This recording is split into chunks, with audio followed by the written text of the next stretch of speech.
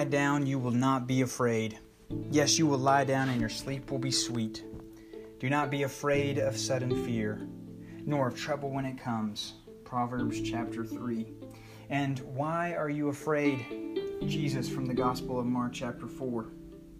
For our anniversary 1 year, Renella and I got a babysitter for our daughter and drove off to an amusement park. It had been a long time since I'd ridden roller coasters, so we decided we would work our way up, the little rides up to the biggest one. The Intimidator would be the grand finale, a ride that started with a 300-foot drop. All day I enjoyed our rides, but I would glance sideways and see that 300-foot drop and my stomach would turn knots. I was anxious. We finally got in line and I felt short of breath. I knew I was perfectly safe. I wasn't going to get hurt. I just didn't know if I could handle all the fear. The Bible instructs us 365 times, do not be afraid. Every time I turn around, I see someone else saying faith over fear. And there's always Winston Churchill's great line, the only thing we have to fear is fear itself. The world can be scary, and there's no shortage of reminders to, quote, not be afraid. But think about this Jewish proverb, do not be afraid of sudden fear. Unlike Churchill, this ancient wisdom says that you should not be afraid of fear itself. In fact, the proverb seems to assume that fear is a perfectly normal part of living life. The Bible was written in a time when one was immensely lucky to survive infancy and childhood. Women often died giving birth. Men often died after simple cuts became infected, and even a simple cold could spell doom. Death was imminent at all times. The proverb gives no if for trouble, just when trouble comes. So fear was important.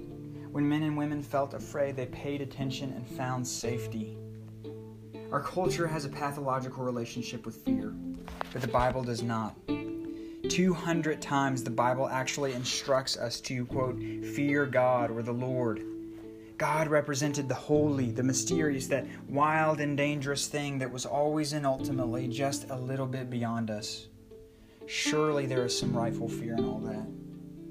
Fear should not control us. For example, do not be afraid. But fear is also something important and sacred.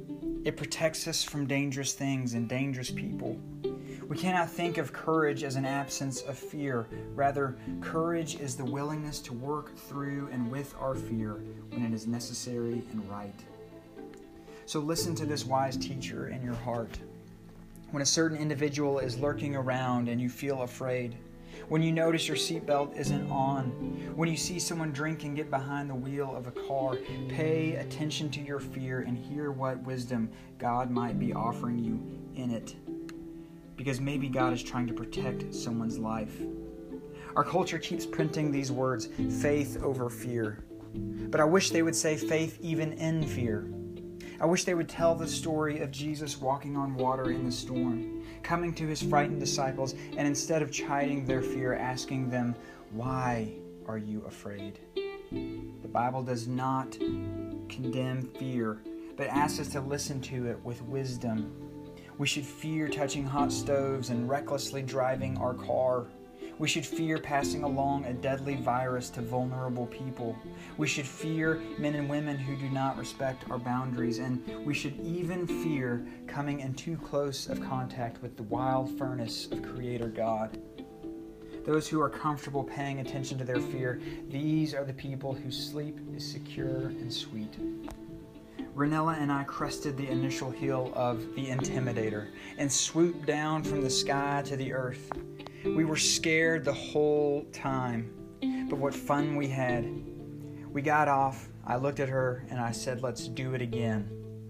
At the end of the day, we got in our car, worn out. We buckled our seatbelts and carefully drove home to our beloved daughter.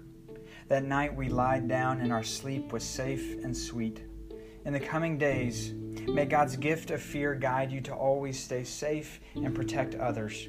And may God's gift of courage help you to do the scary things you must do to love and serve others with your whole heart. Fear can be our friend. Let us not be afraid of it.